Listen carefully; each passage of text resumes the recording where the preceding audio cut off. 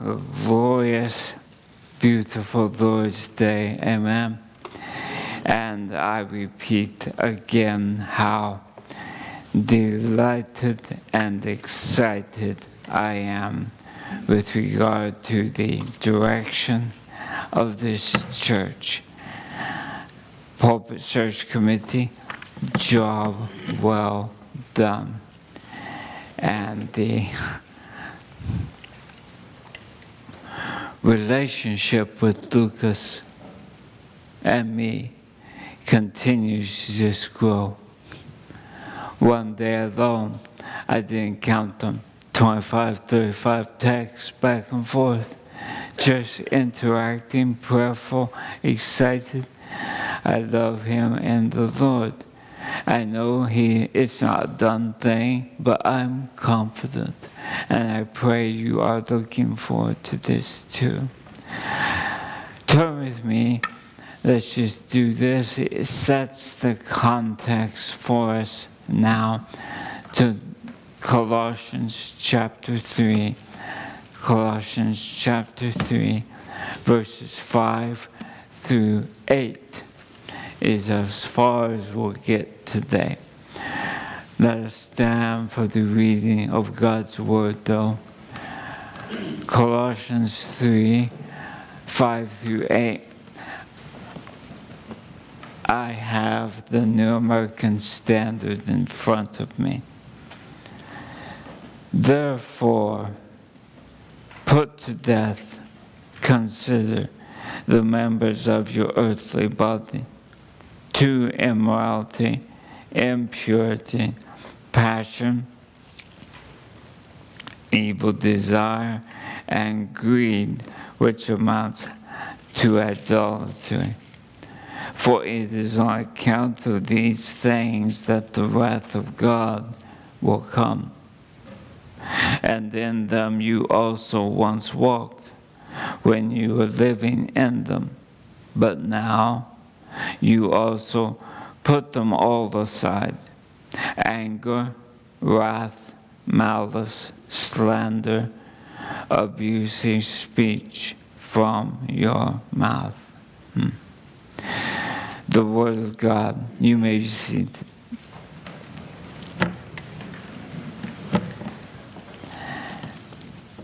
Let me pray.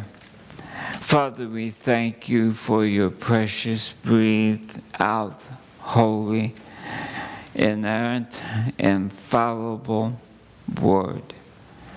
And as we consider today this flow by thy Spirit through the apostle from indicative to imperative, from what you, God, hath done on our behalf, to the therefore this is how you live. Grace us, Lord.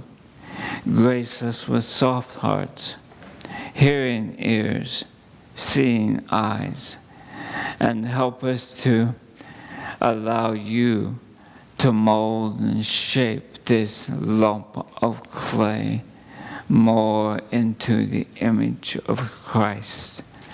Humbly we pray this in his name. Amen.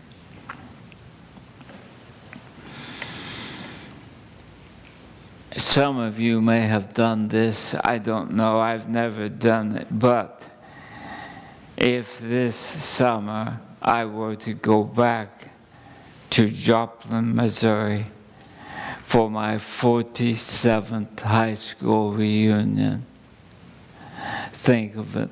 Some of you are beyond that, I know, but nearly 5 decades since I got out of high school. What would I see? What would I say? It would be a major shock to the system, looking and examining what was there versus now, what I was then, what I am now. Well, what we have thus far seen is that at the moment we are saved, we died with Christ and were gloriously raised with him. Colossians 2, flip back a page, 2:11 through 12. In Christ also you were circumcised with a circumcision made without hands, by putting off the body of the flesh by the circumcision of Christ, having been buried with him in baptism. See the correspondence between circumcision and baptism there. In which you were also raised with him through faith in the powerful working of God, who raised him from the dead. Amen. Believer, this positional reality must, however, be worked out in the believer's day-to-day life. For there can be no holiness or maturity in Christ if sin runs unchecked. Gloriously, we are dead to the penalty of sin, dead to the power of sin, but we will not, until glorification, be dead to the presence of sin, both in ourselves, read Romans 7, and in the world itself. So the child of God is in a continual state, a continual process of killing sin, putting to death sin by yielding to the inner promptings of the Holy Spirit flowing from the Word of Christ, which dwells in you richly. That is God's protocol. That is his MO, method of operation. Sin is now, for the believer, like a deposed monarch who no longer reigns, cannot condemn, but works very hard to both debilitate and devastate the lives of his former slaves. Some of us have been feeling that effect. Sin is still potent for misery and or success. Sin is still potent for misery, and the God-graced success against it demands the Holy Spirit's presence in the Scripture that you are richly hiding up in your heart. Now there is an immediate problem potential there. I think you see it. So if Paul's theology here is a theology of grace, the practical response is gratitude in both action and in word. In other words,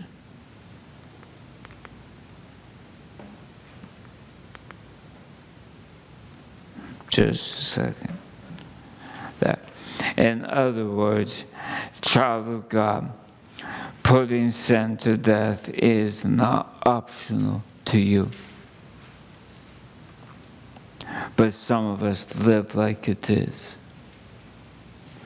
Putting sin to death is not an option to the Christian. Richard Baxter wrote, "Use sin as it will use you. Spare it not, for it will not spare you. It is your murderer and the murderer of the world. Kill it before it kills you. And though it bring you to the grave, as it did Christ thy head, it shall not be able to keep you in the grave. So to be a Christian is to die to self, die to ambition, die to ego, die to pride. It is to bow humbly and in submission to Christ's lordship over every aspect of your life. So in Colossians 3:5, the so of the ESV is a therefore, which refers to the truths of the first 4 verses, because all Scripture constantly links doctrine with practice. It is an aberration to have doctrine that does not touch the practice of how you speak, behave, think, what attitude you walk in. Thus, in verses 5 through 9, Paul gives 2 lists that a believer will be putting to death. Look at verse 5, please. The sins of verse 5 deal with sexual sins, but examine them with your eyes for a moment. They move from specifics to motives. Very significant. Now look at verse 8. The sins of verse 8 deal with sinful speech behaviors, but this time moving from motive to actual behavior. So explanation 3:5. The theological concept behind all this is be what you are. Be what you are. Become what you are. Become in actual practice what you now are by divine action. That is the thrust of the teaching. ESV's translation of the opening word of verse 5, the main verb of verse 5 is good, put to death. The word in the Greek is nekros, from which we get the word necromancy. Nekros, dead, kill. Sexual immorality, the word in the Greek is self-explanatory, porneia. Bet you can't guess what word we get from that. Porneia, sexual immorality. 1 Thessalonians 4:3, Paul says, this is God's will, the will of God, your sanctification. He's talking to those who are already justified. And this is the will of God for you, believer, you, child of God, your sanctification. And then he explains that you abstain from sexual immorality. What's that? Any sexual action outside of sacred marriage. Take it deeper though, a la Matthew 5. Any sexual thought, ideation, imaginings outside of sacred marriage. We are awash in sexual immorality. Awash in it. Next word, impurity. Moral corruption. A good word, filthiness. Filthiness. Uncleanness. And here is a movement beyond the act of sexual immorality, to the evil thoughts and intentions of the heart. So we're moving from action down to the bottom line, inner motive of heart. Christ said, Matthew 5, this is one of the coat pegs you need to have in your head. Matthew 5, verse 27. You have heard that it was said, you shall not commit adultery. That's one of the 10 commandments. Youth, which commandment is that? Anna, Daniel, Noah, Joseph.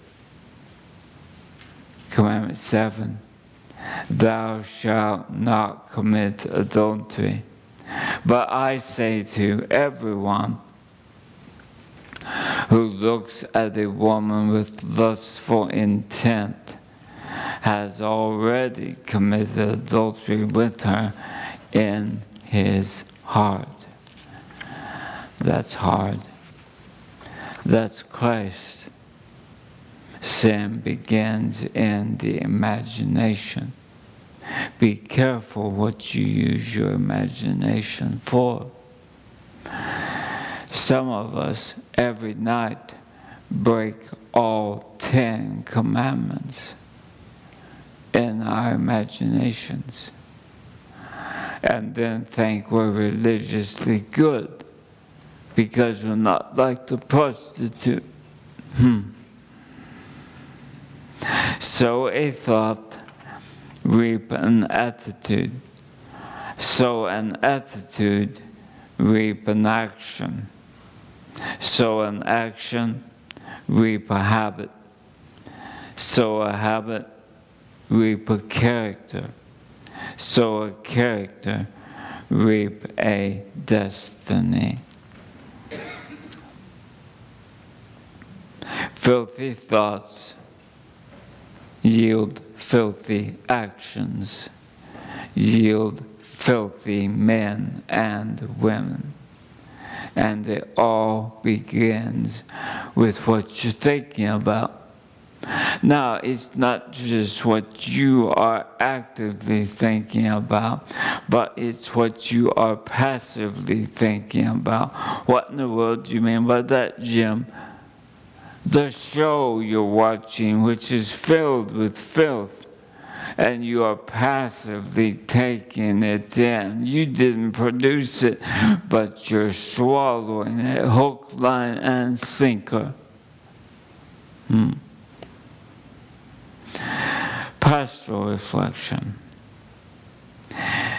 Being called, you are being called to kill your habit of a particular TV show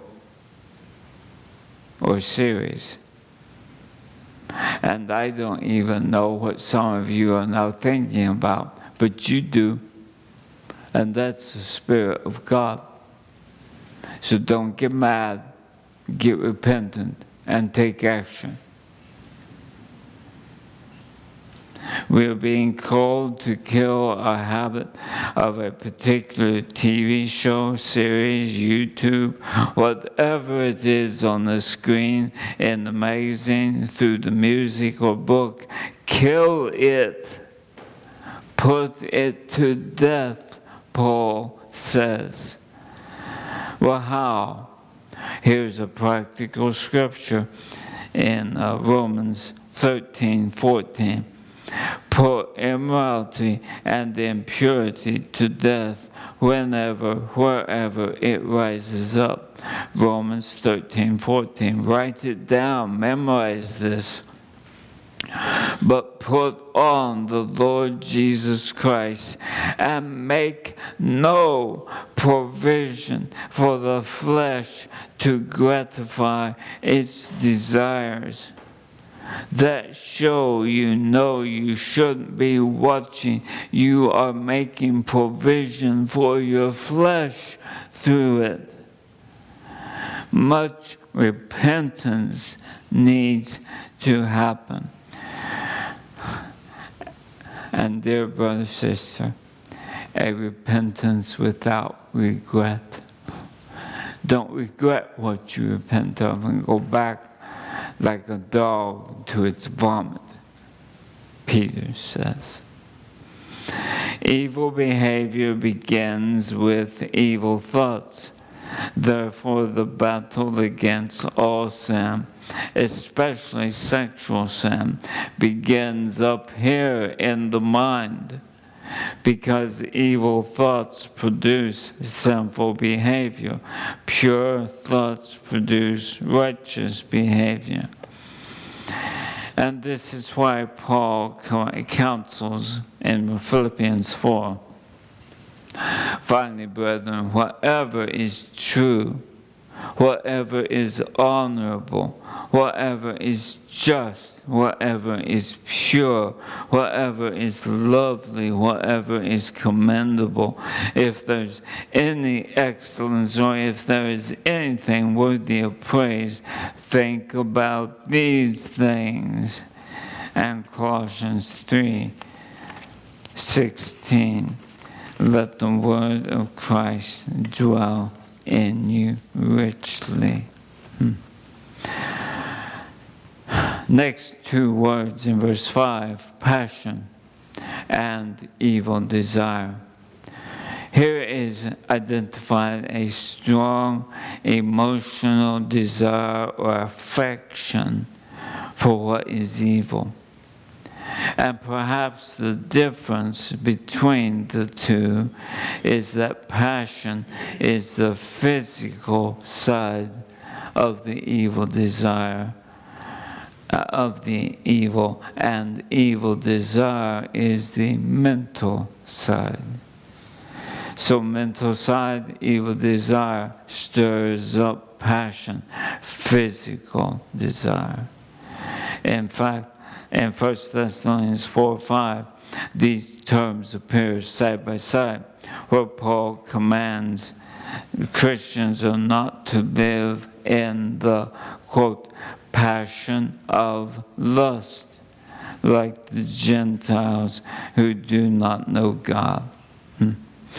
Such behavior is entirely inappropriate for the child of God. And that's why when you have walked in it, you felt so rotten inside, guilty inside, shamed inside. And the typical response of a man or woman doing that, living that, is anger. Misplaced though. Anger towards wife or husband, children, co-workers, when the anger should be at self. Next word, covetousness, which is idolatry. Now, track with me, because the danger is that some of us have been sitting, applauding, give it to him, Jim, give it to him, because I'm not doing the sexual immorality or impurity. Why does Paul end on the 10th commandment? Thou shalt not covet, because it is the root of all the rest. Listen, William Barclay, covetousness is the root cause of all sin. It is a sin with a very wide range. If it is the desire for money, it leads to theft. If it is the desire for prestige, it leads to evil ambition. If it is the desire for power, it leads to tyranny. If it is the desire for a person, it leads to sexual sin. Sexual sins arise because people have an uncontrolled, though not put in check, desire for more and more experiences and pleasures. And such a desire, Paul says, is nothing less than idolatry. Covetousness is idolatry because it involves setting one's affections on earthly things, not on things above, and therefore the putting of some other object of desire in the place where God alone should occupy in His children's hearts. The virtue, which is the opposite of this vice, is contentment. Contentment. A contented person will not desire to violate another person sexually or covet anything that person owns, because with Paul, this person will say, I have learned to be content in whatever circumstance I am. Contentment. And contentment comes from trusting thy blessed Savior. If you can't trust Him in the day-to-day thoughts, situations that He gives you, you're going to be a very discontented person, coveting what is not your lot, not your circumstance. Personal reflection. You worship God more by contentment than when you come to hear a sermon or spend an hour in prayer or when you receive a sacrament. These are acts of God's worship, but they are only external acts of worship, to hear and pray and receive the sacrament. But contentment is the soul's worship, to subject itself thus to God. In active obedience, we worship God by doing what He has told us pleases Him. Do this in remembrance of me. But by passive obedience, we do as well worship God by being pleased and content with what God is doing to and with us.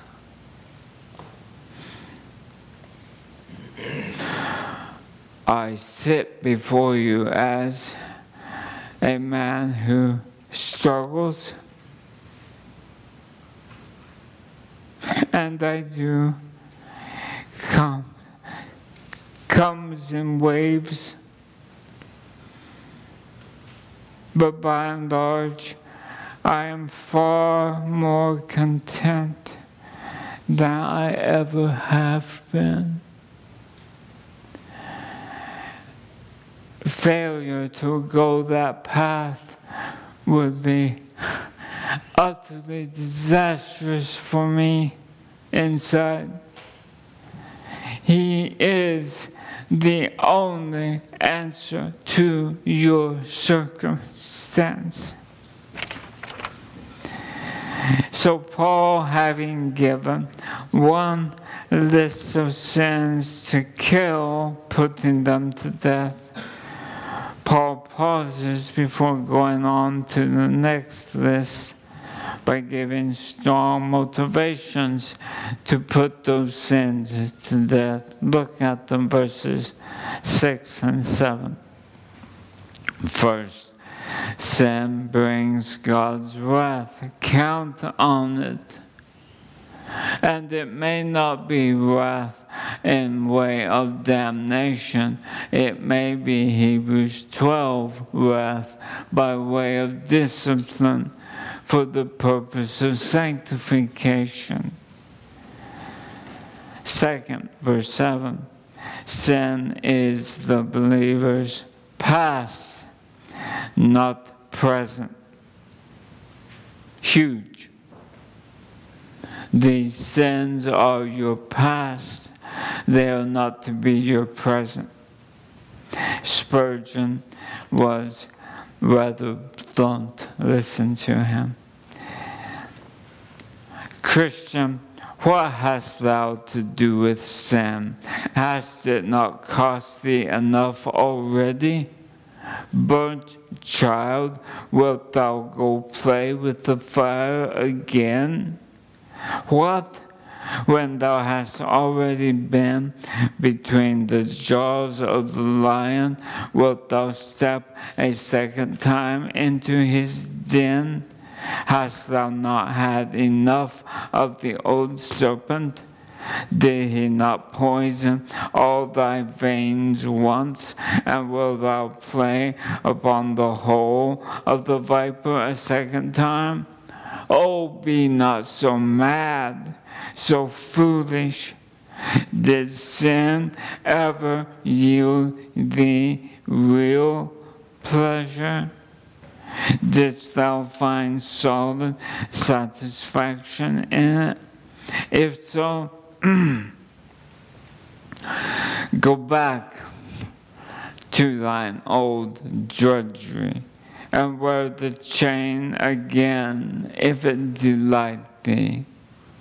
But inasmuch as sin never did give thee what it promised to bestow, but deluded thee with lies, be not a second time snared.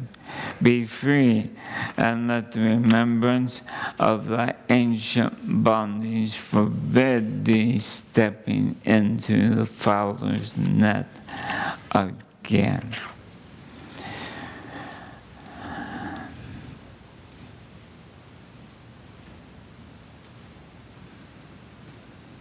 Not to embarrass, but because I love him. Welcome, Andrew. It is good to see you.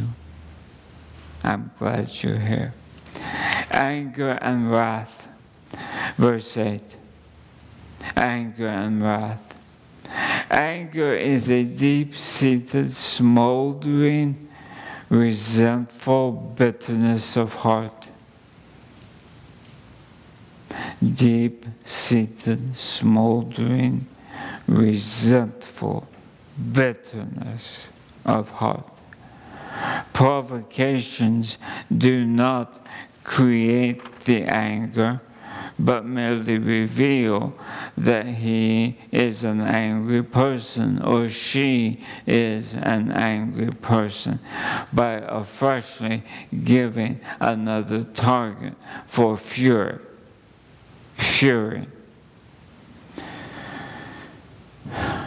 Wrath is a contrast. Wrath is the sudden outburst of volcanic venom spewing from an angry heart. Here is the explosion which, when spent, often subsides, but it will be back because of the underlying angry heart. And if you have ever been told by someone, what you did made me angry, that person is lying to you and lying to himself or herself.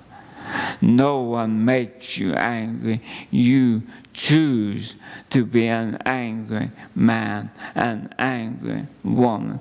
And Paul says, kill it. Put it to death. Put it off. An image that helped me. Anger is the molten state in the center of the earth. 10,000 degrees Fahrenheit, I read, surface of the sun, temp, incredible. Molten state of liquid rock and ores. The volcano, what's that? Well, that's the wrath. That's the outburst that just destroys collaterally. But what's it based on? The inner state of that person's heart. Always. Malice, third word. The vicious nature bent on doing harm to others. At this point, the Genesis 14 passage, the iniquity of the Amorite is not yet complete, begins to play itself out. Because now we're not just angry and volcano-like, but we actually enjoy wounding others. So these three words, anger, wrath, and malice, depict the anger and ill will that often leads to hasty and nasty speech. Jesus tells us that out of the mouth proceed the thoughts and intents of the heart. So what comes out was already in there. She didn't make you do that. He didn't make you do that. It was already in there. And Christ says to you, kill it. Put it to death. Now let's take this deeper. St. Clark Ferguson, quote, but what if we translate the word here as exasperation? Oh, there's no Presbyterian sitting here who hasn't been touched by that. What if we translate the word here as exasperation, a simmering agitation of the feelings? Surely this cannot be classed as a sin, being impatient or irritated when things go wrong, can it? Oh, yes. Because this is to remove God from our perspective. For the cause of impatience and exasperation is in our response to the providential hand by which God superintends our lives, ordering our steps to arrive at our present circumstance. You didn't get where you are against the will of God. It is His purpose, directly or permissively, that has enabled, facilitated you being right in the circumstance that you are in. So at the end of, back to first, at the end of the day, the deep object of my exasperation is the Lord Jesus Himself. That rather changes things, doesn't it? Who am I really irritated with? Exasperated with? Feeling very impatient with? My sweet Master. Now, if you're not reformed, you don't understand that. But just because you're reformed doesn't mean you believe it.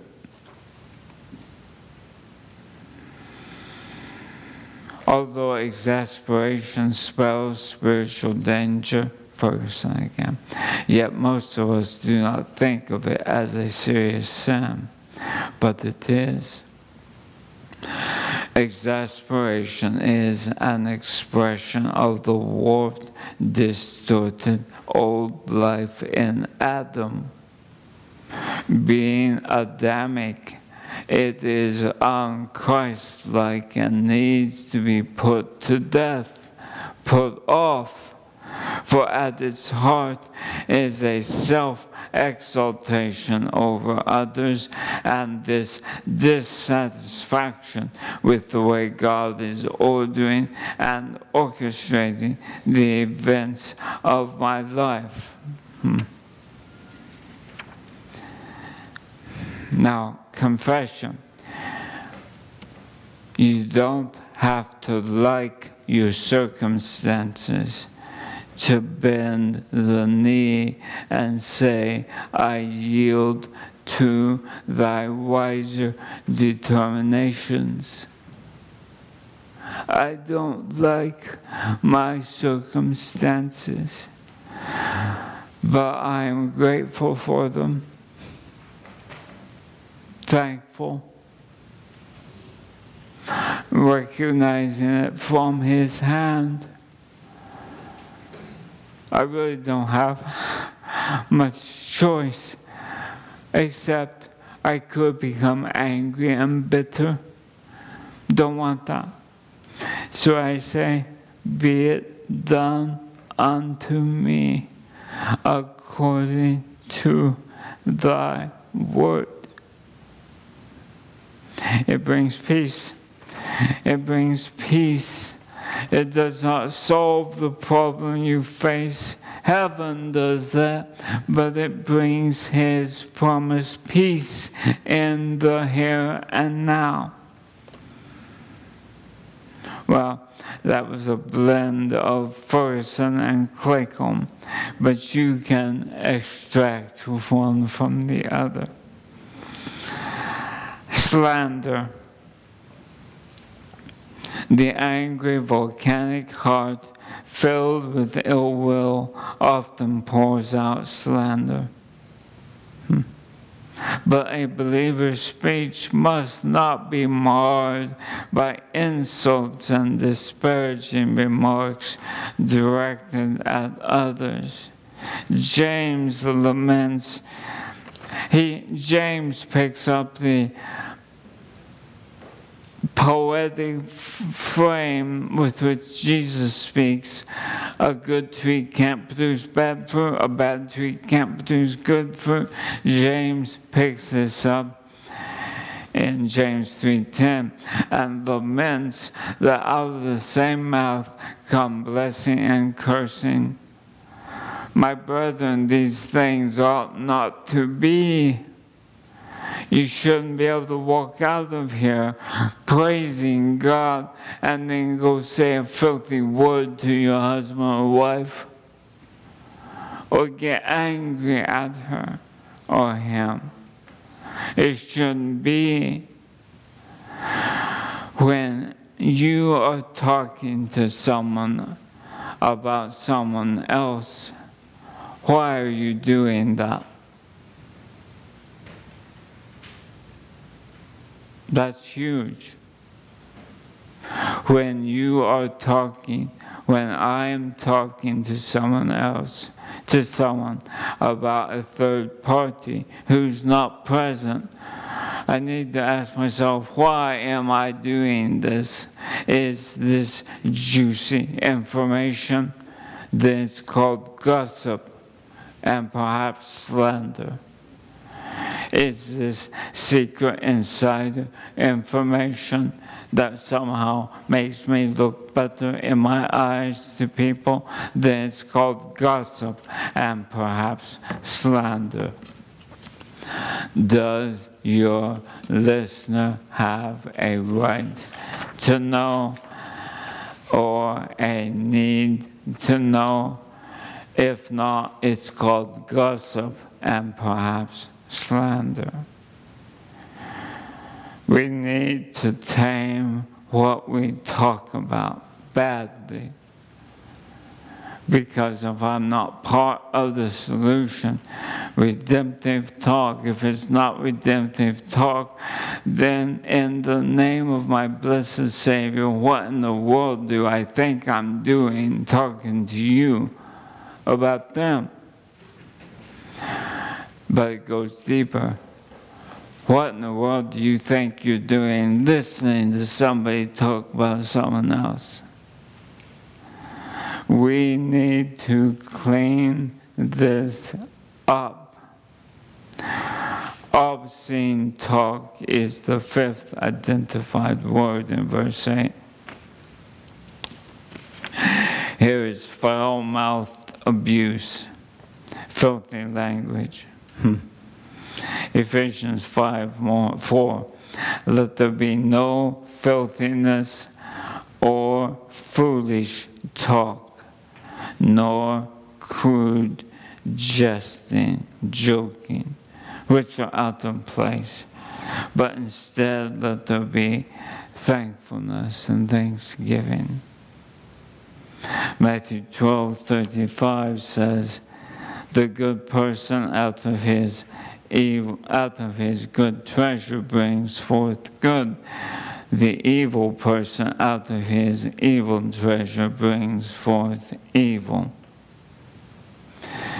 So, dear believer, impure words cannot be consistent with the purity of the new creation who is setting his or her mind on things above. So, brothers, sisters, I warned you. Colossians is the most heavily laden epistle in the New Testament for imperatives. And that's where we are today. We have examined two lists of vices. We are told to put to death, to put off, to discard. Sexual immorality, impurity, passion, evil desire, and covetousness, anger, wrath, malice, slander, obscene talk. Why? Because God's children do not continue to walk in these manifestations of the old Adam. Doctrine. Here's the truth of who you are. You've been raised up with Christ. Your life is hidden with Christ in God. You are being renewed in a epignosko, a true knowledge of Jesus Christ.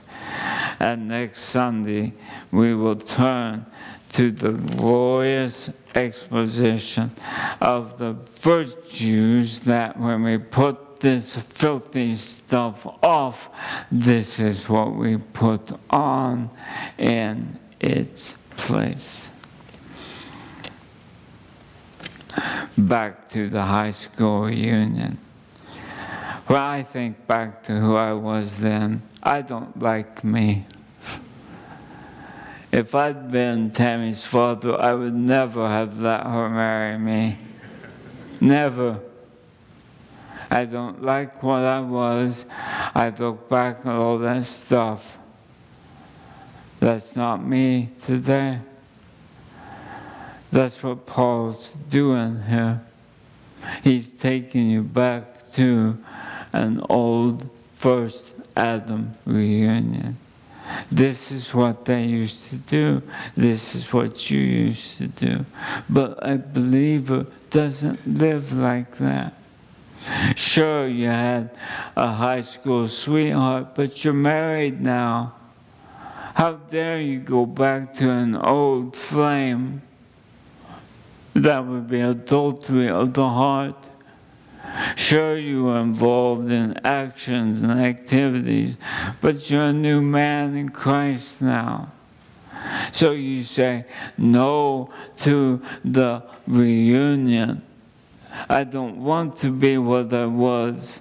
I want to put these things to death, and I want to put these things to death. And particularly, perhaps today, particularly embrace contentment. You take the physical vices down to the base, and God says at its root, it is a violation of the 10th commandment. Thou shalt not covet. What does God want in you? Not just somebody who doesn't do that. He wants somebody who's content in Christ with my circumstances in life.